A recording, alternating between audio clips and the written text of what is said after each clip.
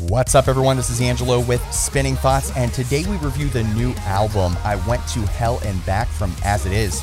Go ahead and give this video, this podcast, a like.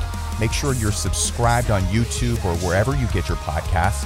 We're on all social media at Spin Thoughts. Our website is thespinningthoughts.com, and we premiere episodes every Thursday at midnight Eastern on Adobe Radio.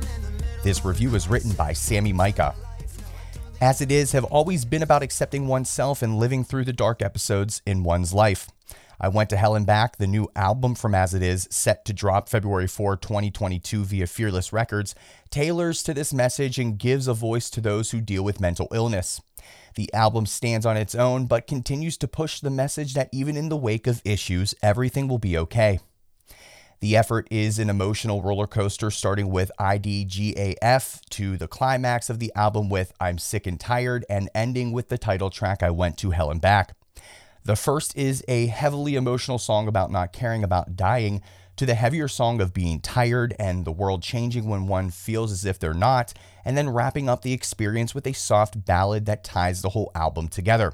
Every story needs an introduction, climax, and resolution, and I Went to Hell and Back portrayed that with these three songs. The title track is a quiet ballad about going through it all and still wanting to live, with the hopes of everything being okay, summing the story and album up in a way that no matter what happens during these dark days, there's still hope at the end of the tunnel. I'd Rather Die is the most relatable song on the album because who really wants to take their own advice? The chorus is catchy and upbeat, but the lyrics hold a deeper meaning. Vocalist Patty Walters starts with the lyric, "Hey, long time no sleep, I swear I've been awake all week." It reminds me of when there's a lot on my mind, I just can't sleep and fixate on whatever problem I'm trying to figure out. Coming into the new year, I still slip into routines because it's easier than actually taking a risk, which this song is about. Taking one's advice is like taking the risk. Overcoming the initial fear is what makes things get better, and Walters speaks to that throughout the song. I Miss 2003 is one of my favorites from the effort, not because I was a teenager in 2003, I was far from it, but it reminds me of how it was in high school with my small group of friends, living life to the fullest even when life got tough. I Miss 2003 is one of the songs I scream at the top of my lungs driving to work. The line that always gets me is, I drive through every red light just so I can press rewind, we'll go back in time. Life gets mundane sometimes, and reliving the past is helpful, especially the good times. The vocals, lyrics, and instrumentation blend together to create this sense of nostalgia that I thoroughly enjoy. It's reminiscent of past punk songs and a nice homage to what came before. I Went to Hell and Back puts into words what some may have felt throughout the last 2 years of the pandemic.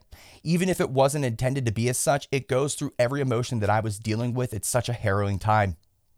I Went to Hell and Back further proves why people should listen and care about As It Is. They're going places and truly are a band that anyone can listen to, whether you want to relive your emo phase or enjoy a good lyrical song.